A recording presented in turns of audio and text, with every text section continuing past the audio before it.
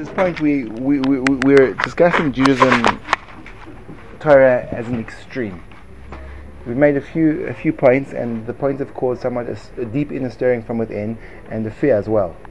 Because Torah is advocated as an extreme, as is represented by the entire gamut of Torah laws, that we often are under the mistaken notion that a person can live within the realm and be a proper Torah, live within the realm of halacha, comply to what is expected of him, and that's considered a keeping of Torah. But the truth is, after our study, we realize that Torah doesn't, in its essence, it could be that there is some level of Torah observance when a person just complacently follows the halacha and keeps everything and is not over anything. It could be there is something in there, but it's certainly not what a Jew is meant to be. Rather, what a Jew is meant to be is Torah begins, doesn't end, begins with complete self-sacrifice. That when you're willing to give over your life to Torah, that's a starting point. And the truth is, even though when I describe it in these terms, they flinch, but when the pasuk which we say with such conviction every day, so the Gemara interprets the word b'chol nafshecha, with all your heart, meaning afilu hu noiteles nafshecha. Even if HaKadosh Baruch Hu takes your life, even if you're in a life-threatening situation, you have to give up your life for Torah. So you see that it's not some type of high level set aside for the tzaddik ador, but every Jew declares with conviction every single day, I will give up my life. Now, if you'll give up your life in a one-off instant, it means that that's not a rare act that you will display your conviction, but rather that's the theme of your connection to Judaism. The theme of your connection to Judaism is, I'm going to give up my life for this. Now, the opportunity in terms of giving up your life for Kiddush Hashem may not arise in your lifetime. That doesn't undermine the fact that that's what Judaism is. That's its reality. In other words, how far do I have to go until I die? Until I give absolutely everything, including my very life. Yes? Didn't you say it should be the opposite? When I decide to die is how far I'll go. What that means is that the way the pasuk says b'chol nafshecha, it says v'ahavto es Hashem Elokecha, that the degree of love that you have for the Creator is such that keeping your life when you transgress His mitzvahs,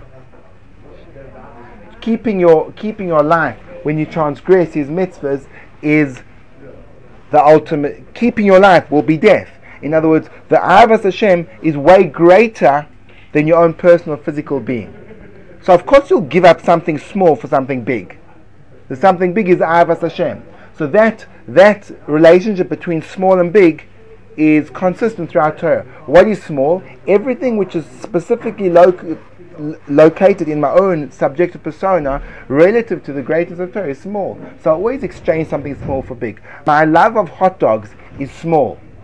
My shmiras akashrus is big. So of course I'll give up the tiny thing for the big thing. Any conflict that we have about giving up for Torah is based on the fact that we're viewing something which is small as big. Oh, you can't ask me to do that, that's way too hard. Explanation, in my relationship to Torah, I see myself as bigger than the Torah. Because in giving up, I'd rather give up the Torah for myself. So therefore, Torah is a extreme sport. Now, it sounds very harsh. Because the reason why it sounds harsh, and because we have to speak about the practical application, the reason why it sounds harsh is because Torah is not our lives. Our lives are our lives. So we look at the Torah as a thief. The Torah is there to steal my life from me. I want to sleep into a time I want to sleep into. The Torah says, wake up before Krishma. I want to eat what I want to eat. The Torah says, kashrus.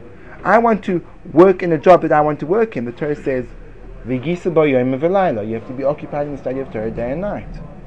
So I want all these things, but the Torah tells me not. So what I do is when there's a thief that's coming to my house, what do? So he's in my house. He's stealing my things. I can't get him out. But I can keep as much as I can. As much as I can grab for myself, I'll grab, so he takes away the minimum. So therefore I start to say to myself, okay, the Torah's stolen my mornings.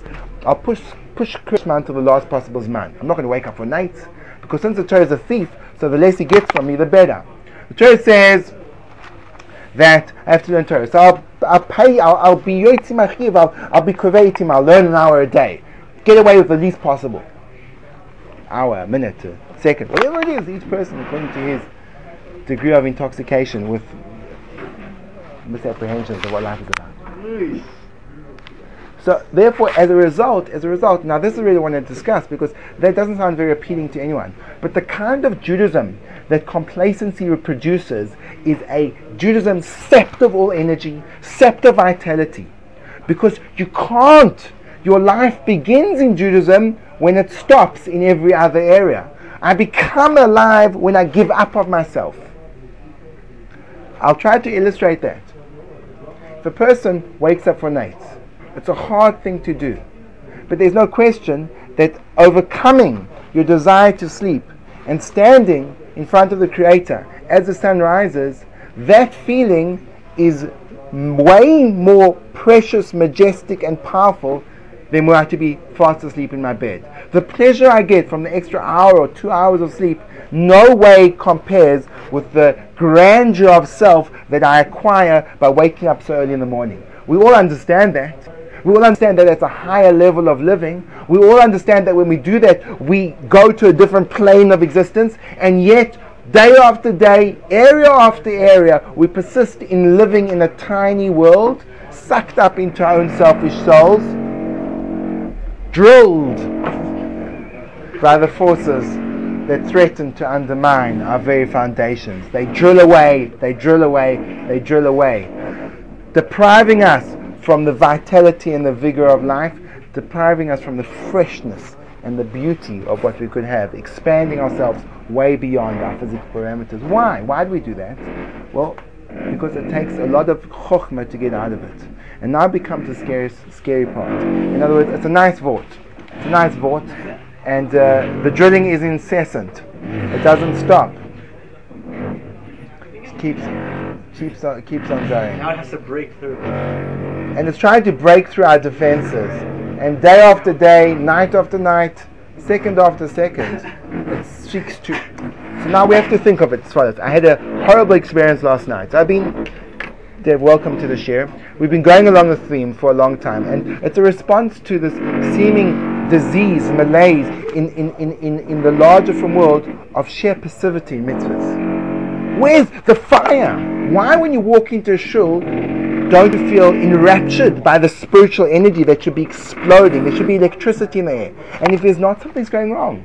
Why, when you're in a sugya, don't you feel enlivened that when you close the Gemara, you poshet can't keep your mind off it because it's so engaging? Why, when you say a bracha, is it a competition between what's going to get there first? Your lips finishing the bracha or the food itself? Why? Why, when I put on my tefillin, is it possible for me not to feel elevated? I have tefillin, I've got tzitzis, I've got mezuzah. I should be in a different realm, a different plane. Why isn't it happening? Because we live in a Yiddishkeit which is sustained by complacency and mediocrity. And therefore, the freshness and the vitality has been sapped out of our being. So we're seeking a way beyond it. We're seeking to reignite the fire from within. And unfortunately, there are many factors which have contributed to the dulling of the flame.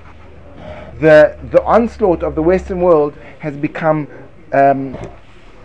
overwhelming, to such a degree that we've almost lost the ability to see it as a separate invasive force, and it becomes just a reality of our being.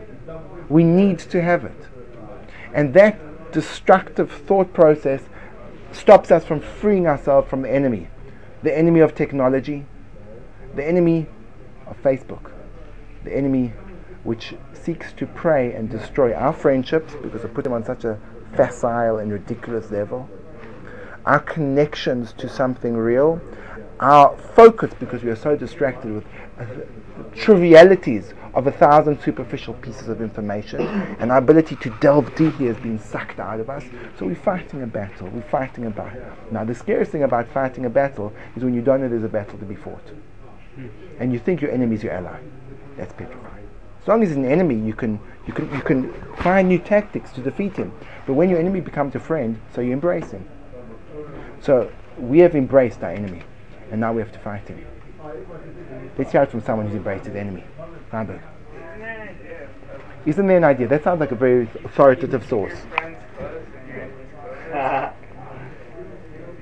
So you're saying something, Feinberg. Are you saying something good? Yeah, come, ask, good. Don't just faffle. You want to have your enemy as close as possible, so you can have the closest eye on him. Yes, absolutely. In other words, if you have an intimate knowledge of your enemy, it's precious. But if you think your enemy is your friend, and therefore you welcome him in, and you let down all your defenses until he starts to operate the guns that you already got manned against him, then you're in trouble. Yeah, but maybe you're letting him in like that to trick him. Oh, that's what you're doing. Oh, good. No, I agree. You're definitely in control. Yes. No, I see it. No, it is definitely just an idea. So therefore, because of this, here we are trapped in our. The scary thing is, and I've kind of watched this decline amongst Baalei Tshuva, but I'm going to discuss another scary thing. But always, my role, I felt as a person dealing with Baalei Tshuva, was to calm them down and make sure that they didn't go overboard. In the last 5 or 6 years, it's become almost irrelevant because no one's trying to go overboard. In the early years of the Baal Tshuva movement, you have these guys who were like giving it all they got, and they were learning till strange hours in the morning, and they couldn't contain it, and they'd literally explode. They'd become nervous wrecks. There were big problems. So you have to tell the person, you have to be normal. You have to adjust to normal speed. That is no longer an issue. Now the problem is people get involved in Judaism, and the more they become involved, the more, if there was any original flame or fire to begin with, it becomes doused by the incessant water sprayed onto the flame of the world around them. And now it's not a problem. You don't have to coach people to don't learn so much, don't have so much kavon brokas. You really can daven the shortest Shmona Esrei. Don't be so makpid on Lashon Hara. Just be normal. Now you have to say, don't be normal, because you're not doing anything. You're not breaking through the threshold of transition into a world which is the world of Torah. And that's happened. So now we have to change, and we have to rediscover the light and find the fire. You're saying that a laxity has crept into the ideological structure of that system now. A laxity which is prevalent in Western ideology. Not only that, no, it's not. I don't believe it's an ideological problem. A laxity has crept into the fulfillment. Could be in the ideological sphere. People still, it's being undermined as well, but still pay lip service to the ideas. Perhaps you're talking about a feeling. You're saying that there's an experiential lack of tangible connection. In other words, a Baal Tshuva in my time could not come into yeshiva and leave yeshiva without realizing that the central sugya, preoccupation, subject, point of contact in his life is Torah. They couldn't do that. Now, how they wrestled with that would be different. Now it's possible for Baal Tshuva to enter into yeshiva and leave and still not have Torah as the central preoccupying thing in his life. It's a thing, but there are other things in life. Maybe it's even a big thing in his life, but it's not the thing. Whereas Torah is the thing. That's what we're here for. Everything else is just a means to that end. And that notion seems to have slipped out the back door somehow. So normality has become compromise. Previous normality was maintaining a balance. Now normality is compromise. Can't do everything. You have to have your career. You have to maintain relationships. You have to learn. It becomes like this whole thing. You have to. And one of the have to is also have to. Mitzvahs. So you're negating the Goslar approach? I'm doing much more than negating. I'm ferociously opposing it. And I'm saying I'm echoing the Goslar approach. And I'm echoing the words of the Alter Nevada, that he says, if you can't change in an instant, you won't change your entire life. And the Goslar approach is for sissies. I'm sorry. No, the Goslar approach, it just doesn't work. It goes so slow that at the end you go so slow that you end up going so slow that you never get anywhere. That's how slow it is. Slow becomes so slow that you never get anywhere. You have to get somewhere in life. Where's the greatness? Where's the leadership? Where's the fire? Where's the passion? People are very normal. Shkoyach. No one's going off the wall. Unbelievable. Everyone's psychologically sound. And what are in their psychological sound lives? They're little dwarves of Jews. Yes, they daven. Yes, they learn. Yes, they do the parnasa for 90% of their life. Yes, they have families. Yes, they send them to Jewish schools. No. It's passion. It's a fire. Yeah. Just to connect this, do you think one of the reasons that Go Slow approach does not work anymore is because our minds have been numbed by technology and Facebook? It seems to be that the shells, the layers of covering up of any kind of connection to something which is beyond have become so dense that you actually have to use shock treatment to break them. Before you could perhaps they were slightly less and you could ease them away, but now the inner self is so camouflaged and so buried that you need dynamite to release it. You're talking about Eurydice Adoris within Eurydice, yeah, within 3 or 4 or 5 years, Eurydice is a decline of the generations, and it's happening rapidly. It's almost happening now. It used to be on a generation basis, and now it's on yearly. And now you can see that you can feel the decline from year to year. Is that because just generally in the world things are getting quicker? So by the same token, it's affecting us. Probably. In other words, most of the people who are Balei Tshuva are products of the Western world. Certainly, this English-speaking world. So therefore, people are coming with completely different expectations. They're coming from a very different place. Everything is available with a double click. So when you say to the person, you have to be successful in your learning Torah, how long will that take? At least 5 years if you want to take it seriously. So I say, excuse me, I don't have that time to afford. It's your eternity. But you believe in it? Oh, yeah, 100%. I understand. How can you say eternity is eternity? Yosha. Isn't it sort of maybe not tacit, the tacit approach of it's sort of the approach of center in a certain sense. Absolutely. So I'll tell you now let's talk about the danger. The danger. So there's a tremendous danger with the whole approach that I've been advocating. It's very dangerous. And I started to feel like the claws of the danger scratching me last night. Last night I had this shocking headache. Because I get tension headaches, and I don't get them that often. But last night I had the worst. It was such a horror. I went to sleep and I thought I'd be able to sleep through it, and it woke me up from the pain. It was a hectic, and it's clear to me that the headache is because of what I'm trying to do with myself. That I'm trying to break myself in every possible way.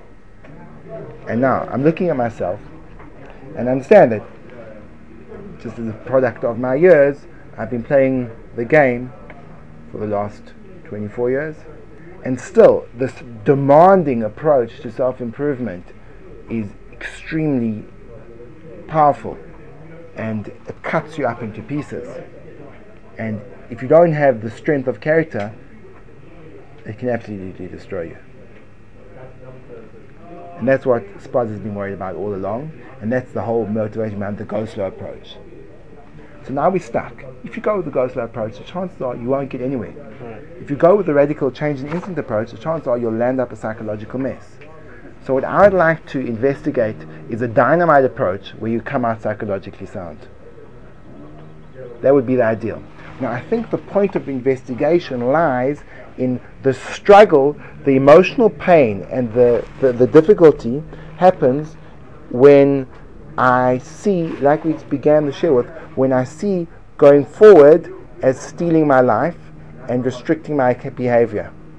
If I saw going forward as liberating, I wouldn't have the same type of psychological trauma. When you have a person who's motivated in a particular area, whether it be sports or music or career, and he gives himself over to it, and he stays up at the office until 4 o'clock in the morning, at the end of a period he may be physically exhausted, but there's no emotional tension that he experiences from the endeavor, because his self is invested in the extremism. The problem with becoming from is if you act extreme but you don't have that self-investment. That's when the discord starts, and that's when the emotional problems start to crop up. The extreme giving over of yourself to Torah has to feel like I'm expressing myself. If it feels like I'm destroying myself, so then that act is not appropriate with that feeling, and then most discord sets in, and then people start to go weird. So you need the extreme commitment, but you can't have the extreme commitment unless you're fully invested in it on an emotional level. But on an emotional level, that's not where I am. on emotional level, I would rather sit at a football match on a Saturday morning than sit in a 4-hour shul service. But I have to sit in the 4-hour shul service because that shows my devotion. But I can't be devoted because that's not where I want to be. So now we hit, that's the brick wall we're hitting. Do you see the brick wall? The brick wall is, Be'etzem Henla, you are way, way, way under living your potential. It's ridiculous. The amount you learn, the amount that you've grown, it's pathetic. But if I start to make demands on you, you'll say, but you can't do it. Why can't you do it? Because you're not there. You don't want to do it. You don't want to do it. So I can't demand something of you don't want, because if you do it and you don't want to do it, so then that creates a deep level of sheker in action. Do you understand? And sheker doesn't stand. If I behave above my level, it's sheker, and sheker falls. Kush the koi, shikra loy koi. MS stands and sheker doesn't stand. But okay, but then so now we're stuck. So I can't change radically, but that's the only way I can do it, because if I change radically, so it will be false. But I can't not change radically because then I don't change. Do you understand? That's as I was suffering the pain of my headache. That's the kind of way I phrase the difficulty. So I see what he's saying is right. No, what he's saying is right. That if you don't give yourself over completely to Judaism, so then what game are you playing? Just don't. But on the other hand, if you do, so then you're not invested in it in a true sense, then you end up with emotional wreck. Now the reason why I can do this much better now than I did it when I tried it 15 years ago is because now I'm much more connected. So it's much easier for me to go much further. But 15 years ago it was a complete disaster. So now when I look at you and you're just starting off the program, so how can I demand that of you? It will actually make you into a bunch of raving lunatics. So for the guys who didn't come to this year and only left you for the last year, I apologize in advance for your emotional states. Yes, Hendra. You gotta see why you want to change before you do it, and when you make the change, it won't be as hard. Seems to be. There's got to be a level of understanding. Seems to be. It's okay. Good. Let's. Okay. Good. What do you say, Devon? I've got a question. Go on. How do you invest yourself? Because that seems to be the. You're asking practically, what would investment be? No. I'm saying because that seems to be the problem here. Problem is giving up and going the extra mile. Is that investment? Is that emotional, deep connection that allows you to do everything? That's right. So how do you? That's what I'm trying to get. Is how do you do that investment? That's precisely the problem. Yeah. You've just stated the problem. I mean, you can do the act, but if you don't have the company, in other words, you do the act. So now you can't schmooze and you say, okay, that's it. I'm learning till 12 o'clock tonight. You learn 12 o'clock tonight, but you don't want to be there till 12 o'clock. But you're doing it because of the schmooze, and you wake up at 6 o'clock in the next morning. So shikra loy koi. That shikra won't last. Yeah. You know, you'll just eventually land up hating everyone because you're not there. Whereas if I say to you, listen, you invent some type of stupid, idiotic game on the computer, and people will play it for hours and hours and hours and hours and hours and hours and hours and hours. Mysterious nefesh mamish. Mysterious nefesh. How come there's mysterious nefesh and there's not mysterious nefesh? Yeah. How come they don't become emotionally traumatized by the amount of they're giving into it? Because they invested in the process. So you're right, the key is how do you make the investment in the process. But there's one important thing, even though good. So maybe we'll have to come back to the go slow approach. But now we come to the go slow approach as an absolute bidi eved, and therefore there may still be hope. Previously it was a go slow approach because they have to be normal, they have to be normal, they have to be normal, which kind of started to be translated as we've got to be mediocre in our lives. No, we have to be great. We have to change today. But we'll end up as lunatics. So we have to find a way of changing today that we can't do. So we may have to take a little bit longer. But we have to be different today. And we have to be extreme. If you look at any gadol, they were extreme to the extreme. Reb Chaim Briscoe, who wrote Sefer on the Rambam, so forget about his learning. People who didn't have the money to sustain their kids, he used to come and find babies bundled up at his doorstep. He used to raise them. So he used to come back home and there'd be one woman moved into his living room. And then someone decided he came home and someone was sleeping in his bed. That's extreme chesed. That's extreme chesed. If I would have been dodged bullets to go give messages to prisoners, that's extreme. He risked his life. That's extreme. And the same thing is with tefillah. People waking up at nights and davening. It's extreme. Everything in Torah, when it's successful, is extreme. But those people that did it, they were there. It didn't feel like an effort for them. It felt like a fulfillment. Like the CEO doesn't feel like he's being extreme when he stays up at 4 o'clock in the morning.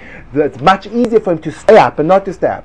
So we have to make it easier for us to stay up until 2 o'clock in the morning, learning. That should be easier than going to sleep. Not easier physically, not easier intellectually, but easier emotionally. Daniel Hurwitz. What about the point where you do something more often? And even if you're not necessarily in it when you're doing it, the more often you do it. So the question is, habit helps. Does habit help? So then you should do it extreme. And maybe it will go the other way, then you know you're going too fast, but it could have a positive influence, and can't you argue that point as well? Perhaps you could. Perhaps you could. In other words, let me hope that if I do the act, it will somehow influence my inner being. And you realize that, of course, there's a correspondence between external actions and inner sense. For example, the Mesilas Yesharim says it, but it's been advocated for modern use of the treatment of depression. Mesilas Yesharim says that